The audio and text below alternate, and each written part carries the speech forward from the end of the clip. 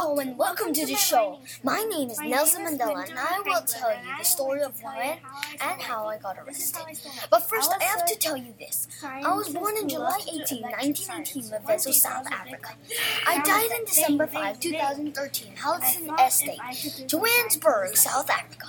Before I died, I did go to jail and this is what happened.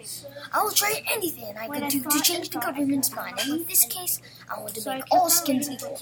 Disguising was my specialty of getting away from jail. Eventually, I was found and arrested.